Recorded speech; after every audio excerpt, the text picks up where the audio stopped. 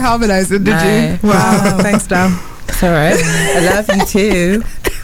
Hi, and welcome to CanterBAME. I'm Blessing, and Drake and his Summer 16 didn't come for us. Wow. Hi, and I'm Nisha e sono tornata di Italia l'anno... No, non l'anno scorso. Blah, blah, blah, blah, blah. There you go. That's my Italian for you. Wow, we're getting multicultural.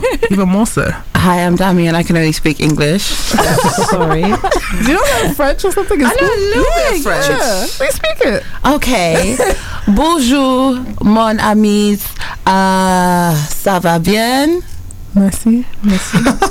Comment tu t'appelles? What? Comment tu t'appelles? Je m'appelle Blessing. Hey, comment ça va? Ça va bien, merci. Eau de toilette? No. This was a disaster. I'm sorry. I shouldn't have started that. Hey, so welcome. I want some fromage. Oh, so this is CanterBAME, and this is a show where we talk about our life experiences as BAME students here in Canterbury. So for those of you who still might not know what BAME stands for, and it's been a few weeks, it stands for Black, Asian and Minority Ethnic. So this show aims to be a platform for those who often feel that they're not represented, and those of you who also want to learn about those experiences. So if you'd like to follow our conversation today, please check out our Twitter at CanterBAME, our Instagram at CanterBAME, and also feel free to comment or at us, because as we always say, shadiness is encouraged and a follow is always definitely appreciated. And definitely email us at studio@csrfm.com, because you know we like to receive your mail while we're on the show, and we promise we'll read it out, Cairo. We promise. I was at Tesco today and he was like, "You didn't read out my email," and I was like, "Oh, sorry." Sorry, Cairo. So today we will be talking about allies, and with us in the studio today we have a very special guest. This is your third time, isn't it? It's my third time. Oh, you're like a veteran now. You're a CanterBAME vet. Hey guys, you already know who it is. It's Davino. That is the best introduction. You sound tired. You sound like you're tired. I just came from the gym. Oh, okay. My arms hurt. But I'm trying to get, a little bit of body. It's like I should be going back to the gym as well to get my booty gains, but being in bed is so much nicer. I've been doing HIIT workouts at home. I'm with you. Nice. What's a hip workout? I don't like HIIT. it. High intensity training. I don't like it. Literally meant Me HIIT. neither, but it is most It's so effective. good. Yeah, I it's so love good. it. I loved Insanity. I didn't pass out at the gym. Oh, Insanity. Oh, yeah. Wait. I remember that. Oh, wait. But yeah, We didn't really passed out. We need to deal with that. I didn't even hear that. Sorry. No, not today, but one time my friend was like, "Let's do HIIT," as the warm up before we started working out. And after I got off the treadmill and everything went black, and I just nearly fell out in the gym. Oh, You cannot come and kill yourself. It's alright. Yeah, I can't die for exercise. No. Anyway, today we're talking about allies. And if you don't know what an ally is, apart from, the world wars and general, warfare, allies are people who may not know the experience of the oppressed or marginalized group, but are willing to support and help fight their fight. So today, since we are CanterBAME, we'll be talking about allies as they pertain to BAME individuals and their fights and the people who try and support them. So having allies in certain struggles is definitely beneficial, because obviously they usually come from a privileged place, which can be definitely helpful if you're trying to get the message out there, and they can help reach the privileged people that the marginalized people themselves won't be able to reach. So in the case of Black Lives Matter, when you're pursuing intersectional feminism, intersectional LGBTQ+ rights, allies have been helpful in fighting these fights. But allies can also be dangerous, which is something we're going to explore today. When allies, instead of taking into account the real experiences of people in the movement, they often place their own opinions as paramount. So we're also going to be talking about friends who call themselves allies or who are friends in these fights, and who again sometimes do not put the opinions of the people who are marginalized above their own. So, guys, allies, I did a little quick run through right there, but do you want to maybe talk about allies in terms of in what instances we feel allies are needed? Allies are needed everywhere, really. I feel like there's this stigma upon us where it's kind of like we're kind of marginalized, and the fact that we always address it, there's often this opinion where we are constantly victimizing ourselves. I don't know if you've seen or heard. Yeah. People stop saying you need to stop victimizing yourself. Stop it's the going to 21st race. century. It's not about race. Yeah, Right. and it's kind of I feel like this is something that you kind of see everywhere. It's gonna happen in a kind of in every step of your life, and allies are needed not for like, they're needed for all situations, but not all the time, I guess. I get what you mean. Yeah. What do you guys think? Yeah, a lot of people, I mean, usually when you're talking about allies, there's this discussion that comes along with it, is in that you don't want allies to overtake what people who are actually facing the suppression or marginalization are talking about. They're meant to assist, not be the voice of it. Yeah. So they need to know when to sit down and talk and take their place. Yeah. So what makes a good ally, I guess, is the question. I think what makes, for me anyways, a good ally is someone who is willing to like listen and try to understand. I guess sympathize, because they can't empathize because definitions and whatnot, but like, it's kind of just about being able to hear my experience and being able to sympathize with it and try to use your privilege to almost help me in a way that I wouldn't be able to necessarily help myself without trying to topple hierarchies and whatnot. I think sometimes it's probably be a good idea to maybe discuss allies in terms of different movements and different aims. That I'm doing air quotes, no one on the radio can see what I'm doing. So when we talk about racism, in what instance is a good ally when we're trying to fight against racism? Does anyone get yes, I have an example. Go for it. In cases when there are discussions and people bring up race, and there's this kind of, it's almost I want to say it's a British thing, but I feel like in like a lot of British culture, it's kind of like if you see something happening, you kind of stick to yourself and not say anything. Oh yeah, definitely. So like when there's like these videos of like racist incidents of people spewing vitriol on the bus and everyone is silent on the bus, that would be like a good ally would be someone that stands up and says, no, this is wrong, you shouldn't be saying this, blah blah blah, it's racist, sexist, homophobic, whatever. So I feel like that is an example of like a good ally, someone who is not afraid to interject and like try and stop a situation from occurring or getting worse. Yeah, I mean, we definitely want people who are there to help. A lot of those videos, I mean, I usually see it's other black people, other people of color speaking up, rather than like other white people who are maybe who are calling out the other racist white person in those instances. I mean, it's very often I don't see another person of color speaking up about racism going on in those videos specifically. I'm not saying in general in life, but in those viral videos that usually go out. So in that case, in terms of racism and allies, what makes a bad ally? Someone who says they're for your cause, but when the time comes, they don't pick up their cross and help. Definitely. I can only relate this to personal experience. Someone go for it. Like someone who's having a heated debate with someone about something in terms of race, but they don't address the person of color in the room, which is me, and they don't ask for my opinion because they're too busy arguing between themselves. Two white people arguing between themselves about what is racism and can people of color be racist, and we can't. You want to get into that? Sorry, Nisha. Yes. Keep on going, but afterwards, and they just don't ask the person of color in the room whether we can or can't be racist. And I'm like, this is interesting. I'm watching you guys argue in a restaurant. This is nice. This is my entertainment for the evening. I'm gonna get even more specific, so we know. I know who she's talking about. We know who's talking about. We're not naming. This is a very powerful radio station. Right. Let's not name names. It's okay. I love Dami's enthusiasm. I want her to get into it. Okay, basically, it is my sincere and honest opinion that people of a marginalized ethnic group cannot be racist, because racism is set upon privilege. Basically, you're looking down on other people who don't have the same resources and like opportunities as you, and you're keeping them down institutionally and saying, oh yeah, but it's not about race, you just have to work hard, meritocracy is a thing. It's not. It's a myth. It's not real. We don't all have the same choice, unfortunately, or the same chance, unfortunately. So yeah, we cannot be racist, so just put that in your pipe and smoke it. You know what? I thought at one point in my life I did think that we could be racist, but I mean, like there are like issues in terms of like people of race being racist towards people of different races. Yeah.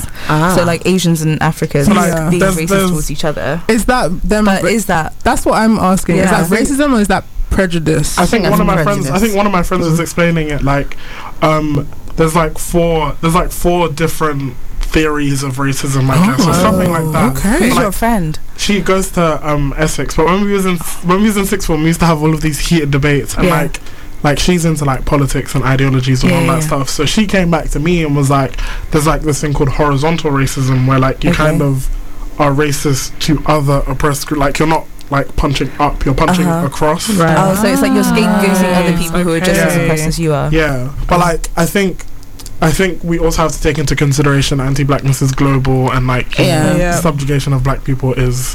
But again, that isn't an excuse for black people to then use that to be prejudiced or discriminatory to other people of color. But I thought racism for me towards white people was like, oh yeah, all white people smell like dogs. Wow. And that's a whole other kind of thing. That's just That's just not nice. That's just not nice.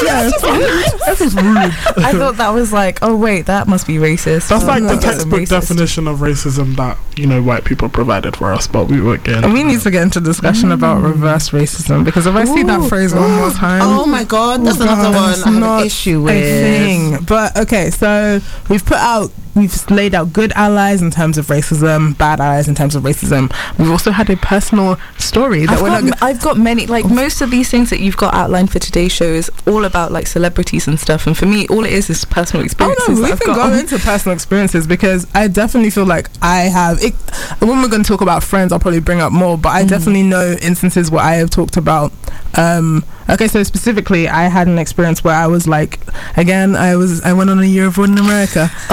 It's been a while. It's been a while since I mentioned it. Must you bring up every episode? Excuse me, did I bring up last episode? Hold on. I feel like we have to go back and listen. Can I If you say the word America once, I'm gonna say it now. Basically, no, I'm saying it. No. What?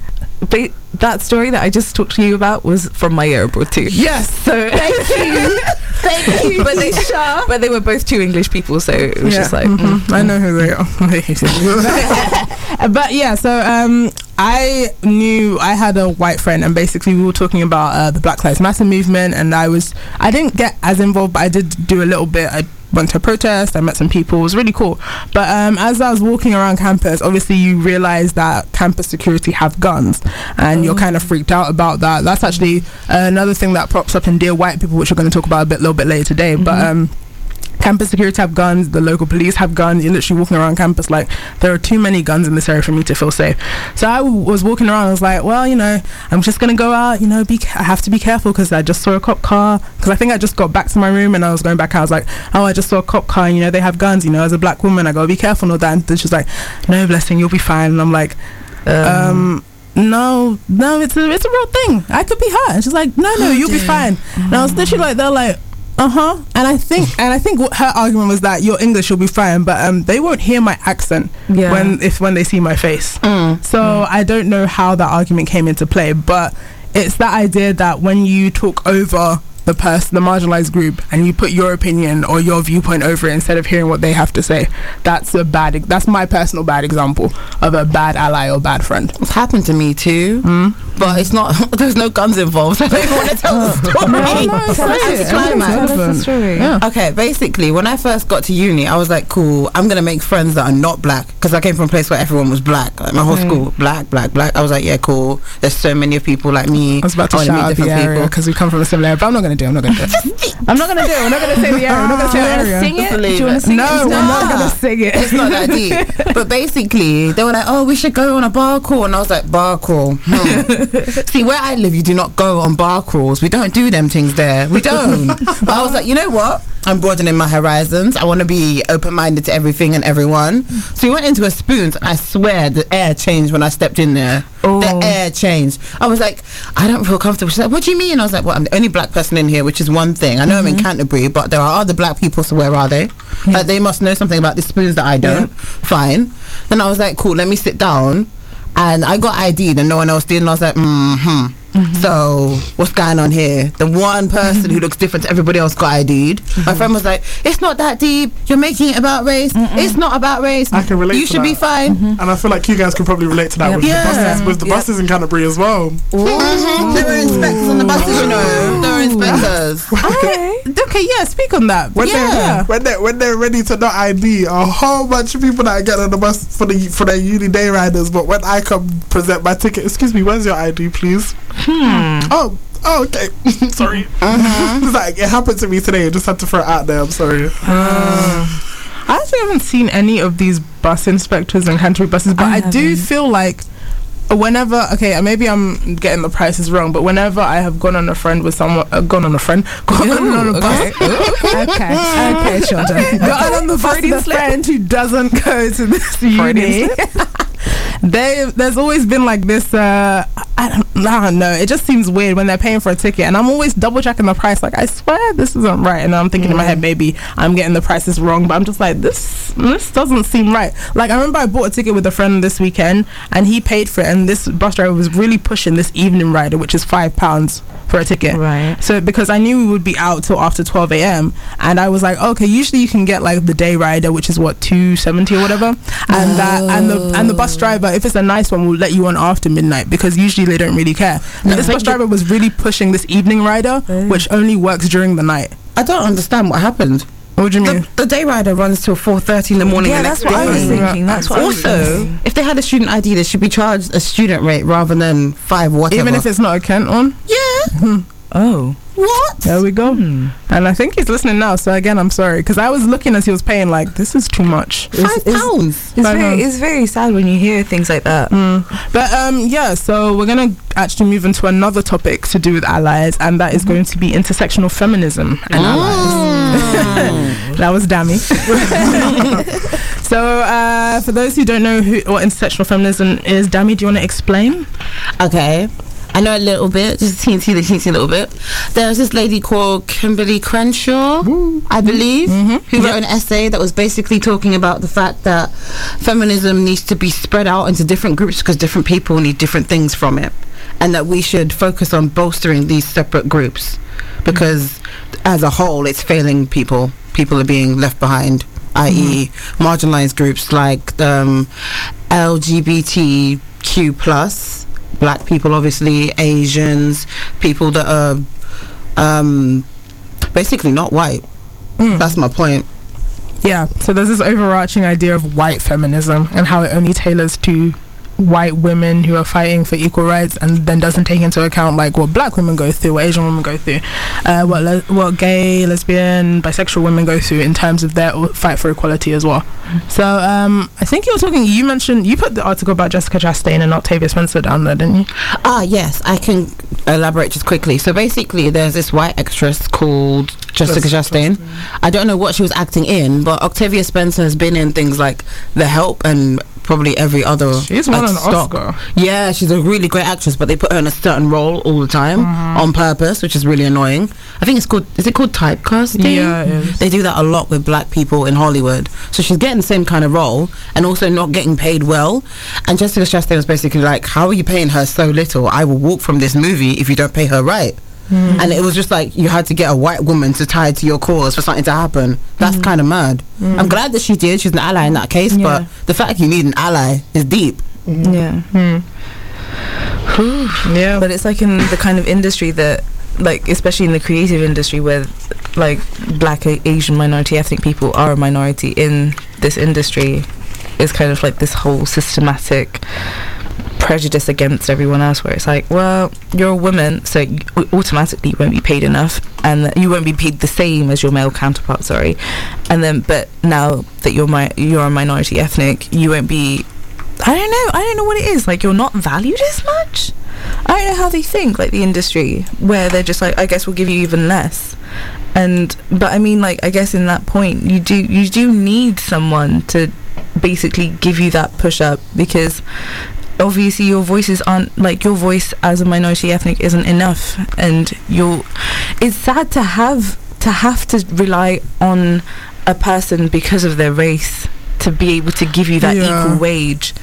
But it's like, if these are the steps that need to be taken for it to become a norm in the future, then yeah, I guess you're gonna have to. Didn't that happen with the Me Too cause as well? There was this lady called Tarana Burke. She started it. She was behind it. She started years and ago. then Rose McGowan comes out and she's like, oh, me yes, too. Me And too. you're like, oh, everybody okay, me too. we know about it now.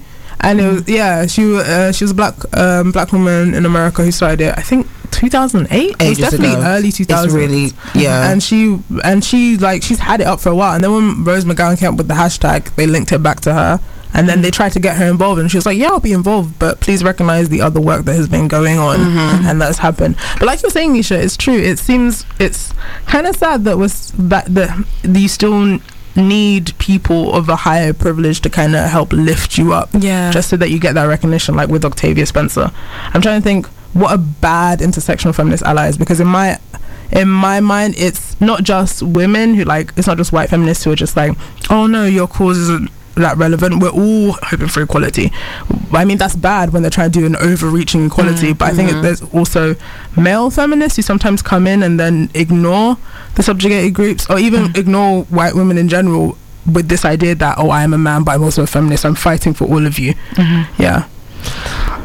Well, as the only man in the room, I kind of discovered intersectional feminism kind of because, like, you know, people put me onto it. It's like, especially like the black women that I was surrounded with, but also because as like a black LGBT person, intersectional feminism has helped me understand, like, you know, the struggles that not only black, like, women would face, but black LGBT women, as well as understanding some of the dynamics that happen with black LGBT men.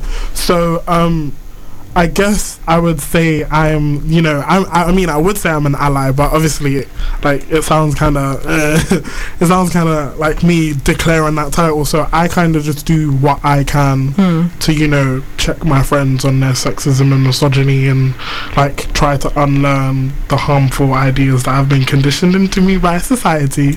I'm glad you said that. I was having an argument with Daniel about whether men were inherently evil or not, and I was like, no, they're not.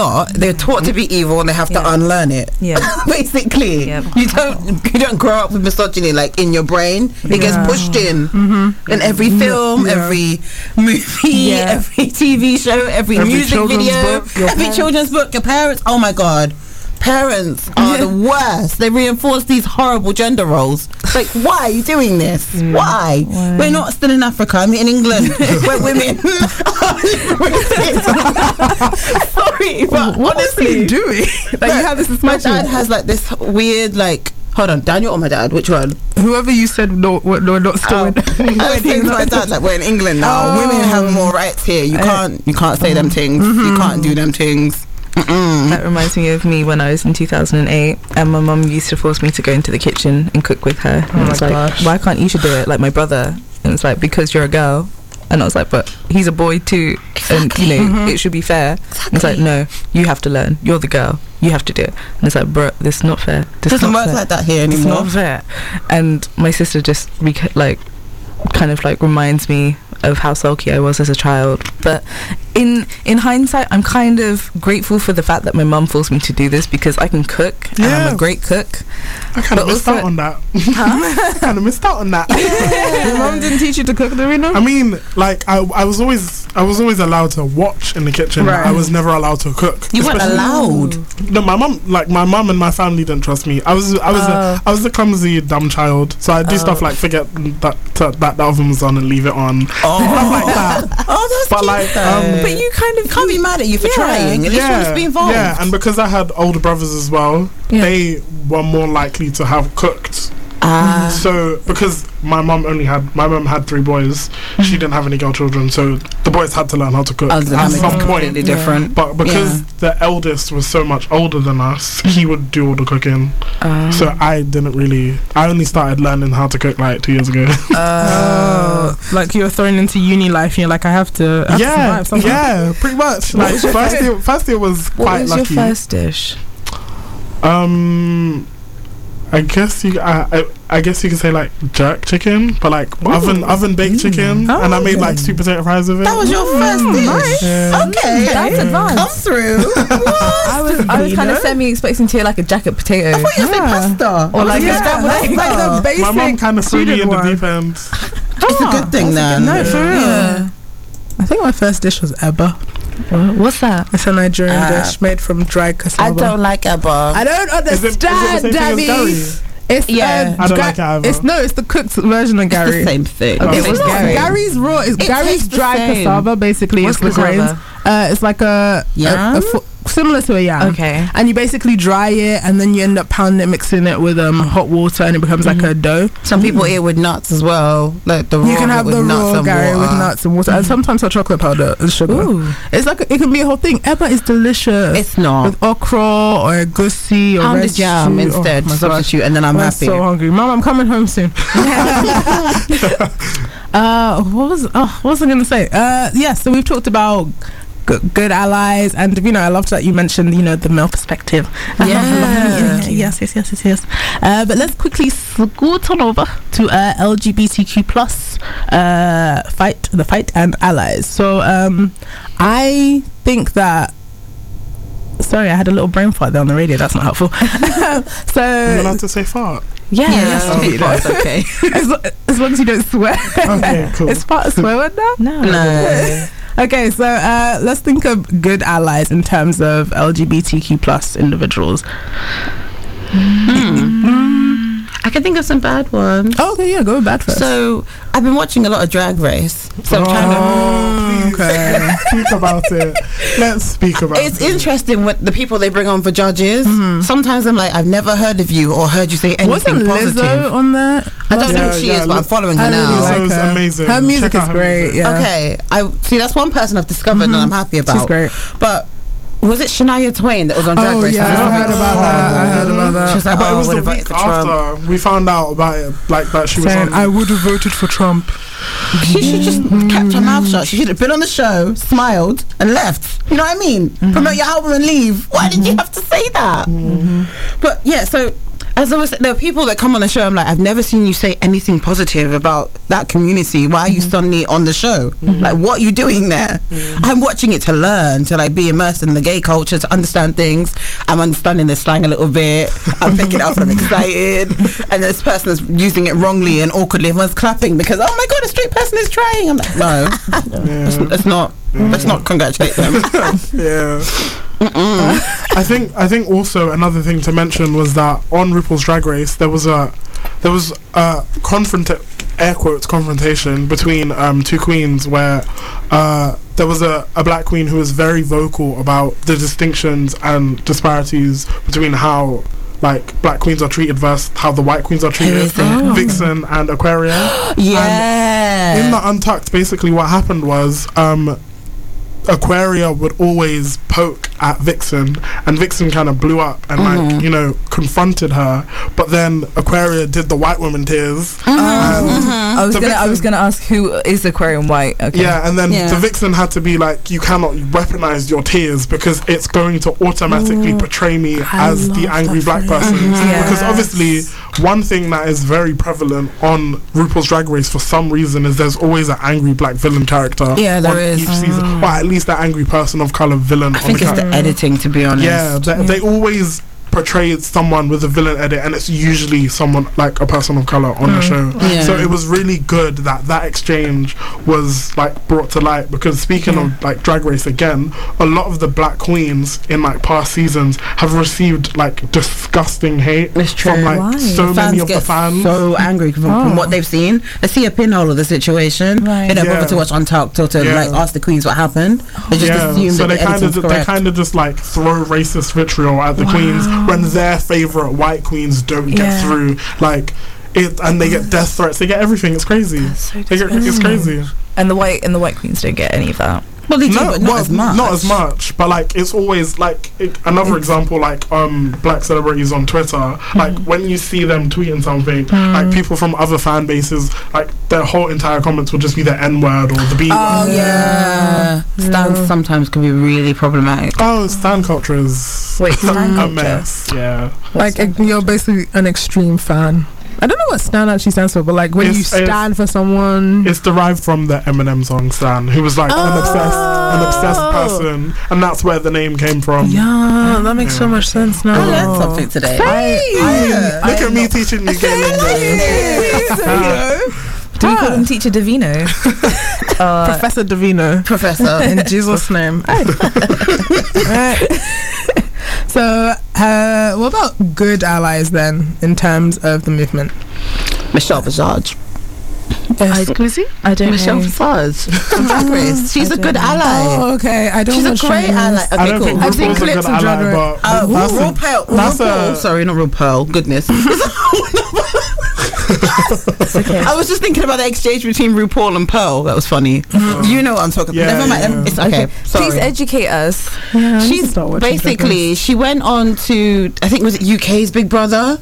Okay. I think a year or Michelle two ago, and she was basically just trying to help the people in the house to understand the culture, where she's coming. She's like, I'm representing them. I want everyone to like get along. I want them to be involved. This is like what they need, and what do you need? Let's bring each other together. Let's learn about each other. She's really about trying to like lift people up and just talk to anyone. And I'm pretty sure she's a straight woman, so she is. Yeah, she's so married with kids as well. So she's a good example of someone who's immersed in gay culture, and understands that this isn't hers to like take, but hers to educate. I'm gonna Google this person. Exactly. She has her foot in, but she's not. She's not like exactly. That's like the ideal situation. Someone who is of and knows of the culture, but is still aware of their privilege and their place of privilege. Okay, what's her name again? Michelle Visage. It's a bit Michelle Visage. Okay, my lips fell asleep for a second. Okay, cool. Okay, it's Michelle Visage. Cool. Should we talk about RuPaul a little bit? Did she say something a bit problematic about RuPaul has been problematic about transgender queens? She's just saying that. So I don't know if you guys know who Peppermint is. Yeah. She's awesome. Basically, when she went on the show, she was in the middle of a transition, but she hadn't finished transitioning. There are a lot of people that go on that, like, you can tell they're a little bit more like fishy than they would have been because they're taking the hormones and whatnot. Right. So that, like, somehow they kind of ignore it, and then they have this big reveal. Oh, by the way, I'm actually a transgender woman. They're like, oh, okay, you're on the show now. We can't do anything about it. I feel like they wouldn't have been let on before that. RuPaul doesn't apparently get down with that. He's like, oh, but they shouldn't be doing drag. There's no reason why they shouldn't be doing drag. Because anyone can do drag. Exactly. The whole thing is performance. Right. It's only drag queens on the show, isn't it? Yeah. There aren't like drag kings. If there was a drag king, I would be very interested to see how that would work with the pageantry of it, because it's really different. Because I feel like with Drag Race only kind of promotes or tries to promote at least one type of drag, or at least like a very I'm trying to think of like a funnel, a very narrow strain of drag. So like when someone strays too far from that narrative, they don't chopped off. Yeah, they get chopped off, and they're not like for example, there was a queen called Milk on the show. I remember Milk. Who did boy drag and dressed up as RuPaul, and he was like completely like they were completely against it, but it was like it was kind of genius though. They basically just said dress up as Ru, and no one else did boy Ru. So it's like, why not? Like it was a very clever take on what drag could be, but they didn't like it because he was dressed as a man. Yeah, Milan got told the same thing. Okay, we're just dropping names now. Basically, there was another queen who dressed up as Janelle Monáe, who wears suits sometimes. And they were like, well, it looks more like Sammy Davis Jr. rather than Janelle Monáe. She had the hair and everything, so I bought it. She did the dance, like she was like smiling. She had the fishy makeup on, but they're like, nah, you look like a guy.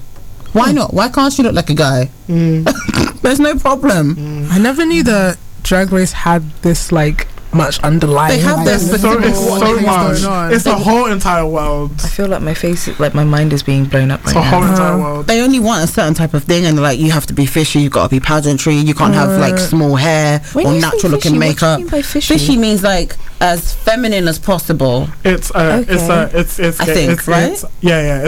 It's another gay lingo term. Okay, because I basically keep thinking about assent. No. So I think that's where it derives from, but I'm not 100% sure. I don't know if it's got anything to do with smell, but basically, I don't even know why they say fishy.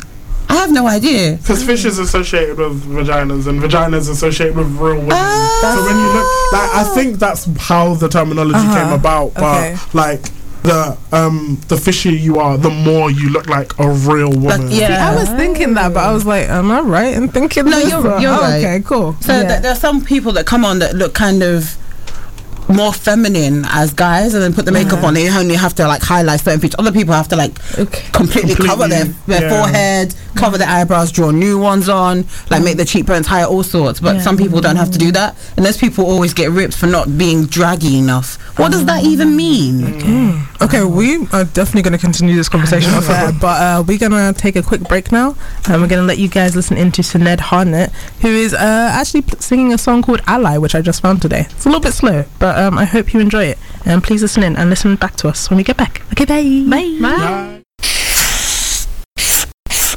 Hello again. Hi guys. We're back. Hey. So this is Blessing.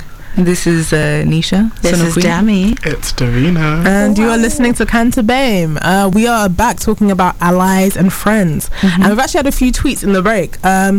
KG's Amazing One actually added us saying that she loves the drag race analysis happening right now.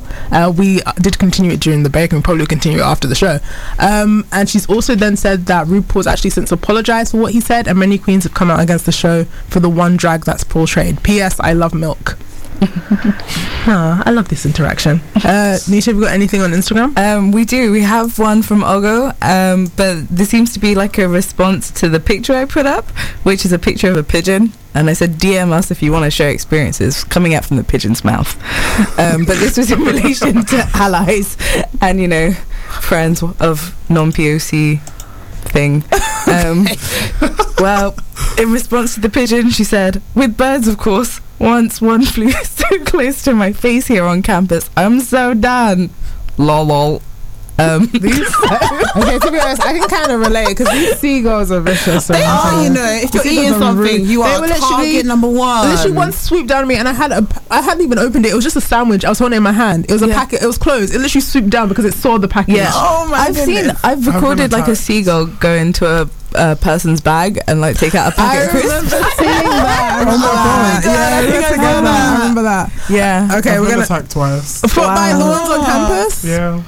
They're vicious. The second time I punched the bird though. That is badass. I'm sorry, you punched the bird. I was not losing my food a second time. How did it feel to hit a bird? Liberating. Yeah. Like what was the feeling? What was the feathers like? Did you hit the beak? What did you hit? I think I hit its leg. I kind of just like slapped at it. Wow. Nah, let us know before the RSPCA comes through. Okay, so we are back talking about friends and allies, and today we're moving a little bit into the friends bit. So let's talk about our friends as allies. Obviously we are all parts of different groups. Intersectionalism. Did I say intersectionality? Yes, we all are parts of different groups. So we have allies in different places, and we are also ourselves allies in different places. Like Davino mentioned before, as a man, he's an ally in terms of feminism. I don't know if anyone said anything else. No, I don't know. As an Asian, if I count as an ally for you guys, you could do. Do you want to be? I don't know. I mean, I guess in terms of like if we're fighting for anything that's to do with equality in terms against anti-blackness, for anti-blackness, yeah. I guess in terms of Black Lives Matter, like anyone who is not black but is for and fighting for the movement is an ally. Yeah, that's true. Yeah, so your friends as allies. So I think we should talk a little bit about, we did mention before in the break, when our friends are negative allies or not helpful to the community. So I mentioned my friend in America, you mentioned your friends who are having that discussion. Yeah, Davina, Dami, have you got anything else, any other experiences with friends who probably weren't the best? I know you mentioned Wetherspoons, Dami. People just basically saying to me, no one's looking at you because you're black. Of course they are. I'm not. Oh my gosh, so I had this afro hair once. Actually I have two stories, two short ones. I had this afro hair once. I was walking through Canterbury, and I swear I was like a tourist attraction. Like people were like looking at it, moving their hand towards it. I had to walk a bit faster. It was weird. Also, when I graduated originally, I was wearing this lovely blue dress, and people were like, "Oh my god, you look so nice. Where'd you get your dress from? What is that? Should you really be wearing that? It looks really interesting." I was like, wearing that? "It's a dress. Like, it's not that deep." A lot of the people in Canterbury, the residents, were like, "Oh, that's so lovely. What is it?" It's a dress. It didn't even look. So they instantly assumed it was some kind of different attire. Yeah, like it couldn't be a dress because it's obviously not a normal pattern. It didn't even look that like ankara-ish. It was kind of like you had a fishtail at the bottom, didn't you? Yeah, it was really it's a European like dress style. Like what? It's not that deep. It's just the material's a bit foreign. I'm sorry. Just trying to bring a little bit of culture to Canterbury. Did you use like ankara fabric or something? Okay. Only a touch of it though. It wasn't that strange, but apparently it was strange enough to be stared at from like the car park all the way through the cathedral. Bruh, I'm thinking about getting an ankara jumpsuit. So I was going to wear a sari. Do it. Yeah, I was going to wear a sari. True. I'm like, unless you want to be there repping my culture and my country, like natural hair. I can't have done CanterBAME for a year and not wear a sari to my graduation. Come on, man. Yes.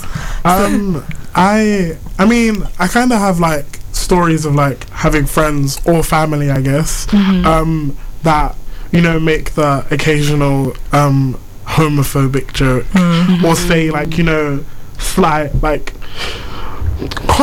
controversial. They say controversial things, and it's kind of like, okay, it's kind of like I kind of have to pull you up because you're wrong, but it's kind of like how do I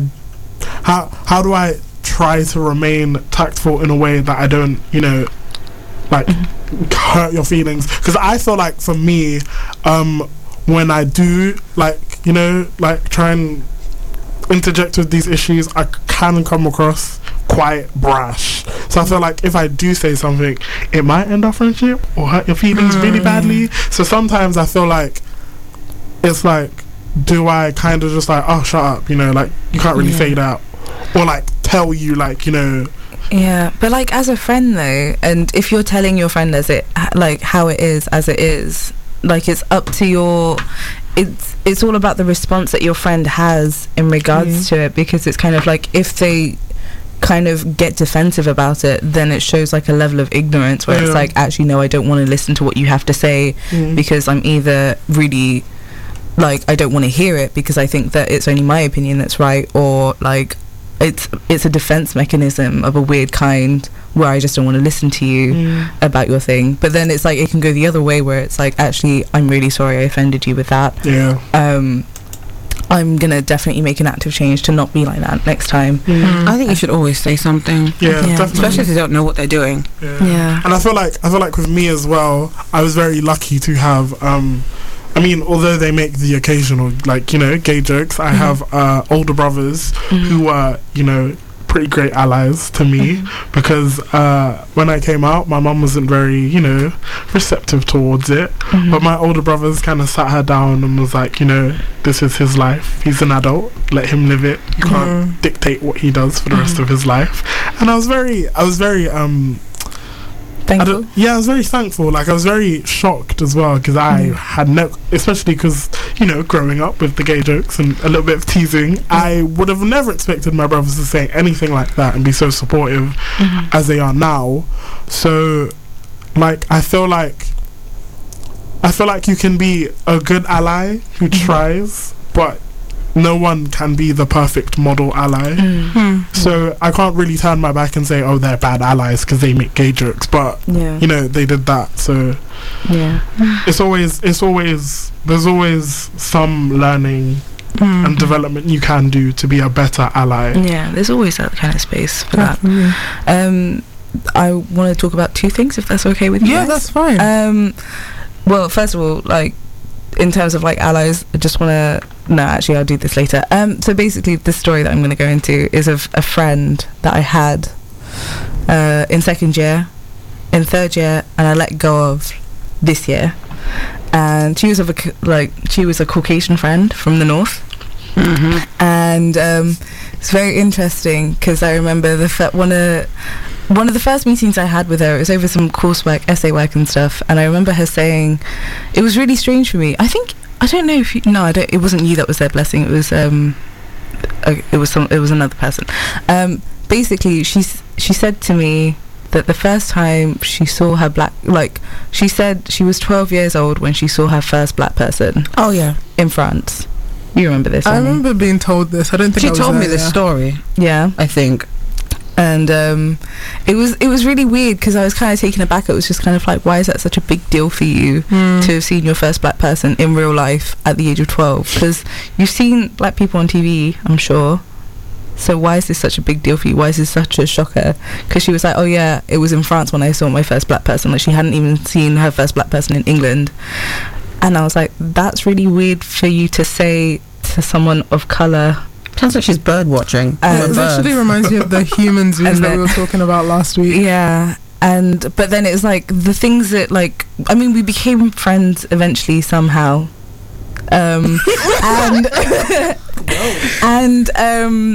Like, there were conversations that would pop up, and it was like me coming to like realize the like colonialization of India and like the extent of it and like the gravity of like not racism, but it's just like the white privilege over the ethnic minorities. And for her, like, whenever, because obviously she was white, so she kind of like, there's always that white guilt that follows with a white person in terms of like their coloured friends are not as privileged as you are just because of their race. But she would try and play it off in the sense of like, oh yeah, I'm from the north, I'm basically just as badly off as you are, because England didn't really care about us because in the north there were the mines, so we were also treated like crap. Gosh, can you remember anything else, Tammy? No, you hit it right on the, like, you hit the nail right on the head. She'd be like, oh, but I kind of understand your struggle because obviously I'm poor and I'm from this area and it's a poor area. I was like, cool, but I'm from a poor area in London and I'm black. We do not have the same struggle. Please just it was cease and desist. It's too much. I feel like one thing that, like, this is a discussion that should be had, like how white working class people are, you know, treated differently to their white counterparts, but at the same time they are still white. They're trying to prove they are struggling. And if they get money, they are no longer poor, so they are just going to be white. So I feel like it should, like, there should be some sort of distinction and understanding of the fact that, because well, like and like the struggles that white working class people go through, because it is something that doesn't really get talked about that much, but like you also kind of have to understand that your whiteness is not gonna go away because you're poor. Exactly. You're not poor because you're white. You're poor because you're poor. Exactly. There wasn't a time for her to bring her 2 cents. Like, it wasn't. It's not your time. Obviously, there's everyone experiences their own struggle, but her equating her experience of poverty to your experience of being a person of color is not the same. You can make money. You can't change your race. Though Rachel Dollars always say different, but that's a story for another day. Gosh. She's getting sued for fraud. Oh, I believe it. She's going to jail. Seriously? Yeah. Finally. I don't understand why they made a Netflix special on this lady. I'm gonna bootleg it. Rachel Dollars. The white lady who tried. Oh, okay. You know, I actually have a story about that. When I was talking about her in a class, and we're having this whole discussion, a white girl then brought up, but she was like, well, I get that she shouldn't have dressed up like that, but she was still trying to help the cause. And I was literally sitting there like, okay, I have a point. And then the teacher was like, no, the class is finished now. And I'm thinking in my head, oh no. And oh my goodness, that just angered me, because you can't say that my race isn't a costume for you to decide. You can do your work and still be white. It's okay. You can still help. Again, an example of being a good ally, helping, recognize your privilege and doing the work. You don't need to become black to further the NAACP's movement. She was trivializing the whole thing. She's trivializing the struggles. It's not that deep. She made up oppression as well. Like the whole thing, she said that people had sent her like notes and bombs into a letterbox, and literally there was no proof that anyone literally sent them to they her. were like, this would have been stamped at a post office, but the way it was presented as if it was just slipped through a letterbox, so someone had to have hand delivered it. Someone just put it in literally. So so kind of someone made a really funny joke about her turning up to court and they were saying that, is she gonna come to court as a white woman now? One about how when she stopped by police, what race is Rachel gonna be? Like, Wow. so quickly, we're going to actually talk about this idea of having a white ally or an ally of privilege. And I kind of want to move into this idea of the white savior. So when you have someone who's an ally, that's great. But when you're doing too much, you become a savior in a sense. You assume that you can save the people, the marginalized people who are facing this. So what is the point that an ally can become a savior? I just want to quickly interject. So for my English GCSE, instead of reading of Mice and Men, because we were in top set, big up top set. My teacher decided for us to read To Kill a Mockingbird, and she was like, "This is such a great book. I love it so much." And like as I was reading it, I was like, "Okay, I see why this is a good book. Like, you know, it's a nice tale of development of a young girl and her, you know, trying to explore the world and whatnot, blah blah blah." Yes. But when it got to the end, and there was the whole situation with the black guy who was wrongfully accused of rape and was gonna get killed. It turned into this white saviorist novel, and everyone was like lauding it in class as this great book. And I was like, Atticus was the savior. Atticus was this like great savior, and it was like, I don't really like this book because why? It's like essentially Atticus was doing his job, but at the same time, like, yeah. But at the same time, because back in the day, You're right. You guys are English students. Help me out here. Help me out here. We have days, you know. yeah, because it's like because it's South America. It's set in South America, and it's back in it's in a time where. Carry on. Sorry, do you mean the American South? Yeah, the American South. Sorry, Texas. No, where are they from? They're not from Alabama. Yeah, I was Judge Taylor for GCSE drama, so I'm just like Alabama, Tennessee. But anyway, sorry. I can't get the words out my mouth. Can't get the words out my mouth. I'm so sorry. But yeah, no, I get what you mean in terms of like Atticus being a savior, but at the same time, he was supposed to be doing like the counter argument for that is like, oh well, he was doing his job. But then it's like, oh yeah, but he didn't have to like rescue the black man. But the black guy got killed anyways. Yeah. So I haven't read this. I need to read it. Oh, you should read it. All that work was for nothing because I feel like it just really, because looking back on it, like. Back then I was like, I don't really like this book, but I couldn't really put it into words. And now looking back on it, I was like my teacher was, you know, trying to like make us believe that this white savior complex is a great thing. And like I was kind of just like, I'm not really it was a bit iffy. Like she was a great teacher, don't get me wrong, but I think I wasn't a fan of that. Yeah. Also you kind of have to remember that I can't remember Harper Lee, she was a white woman, so she was obviously writing it from the perspective of like, as a white person, this is what I can do. But then again, you know, you're delving into this whole idea of like, I can save the oppressed people from what they're going through. We're actually gonna have to speed up and move into the student shout out a little bit. But please feel free to continue the conversation on our Twitter and our Instagram. No, we're gonna move into the shout out. So I actually have something I want to recommend. If you want to talk, if you're someone who feels that they're an ally who could do better as a friend or an ally, please check out Cheska Lee's video, 5 tips to being a good ally. And I really picked out 2 specific tips that she gave, which was really good. 1, speak up but not over. So speak up for people but not over what they are saying. And 2, saying you're an ally is not enough. You've got to do the work. Ally is a verb. So we have talked about, you know, being allies and being a friend and standing by the people. But one thing we didn't really mention is that you have to actually work for this cause if you're going to call yourself an ally. Anyone else? I'll quickly interject. The whiteallytoolkit.com. It was developed by a black African American man called David Campt, kind of post Trump's election, to kind of help white people who thought they were woke into kind of like educating themselves further and educating like their family and their friends.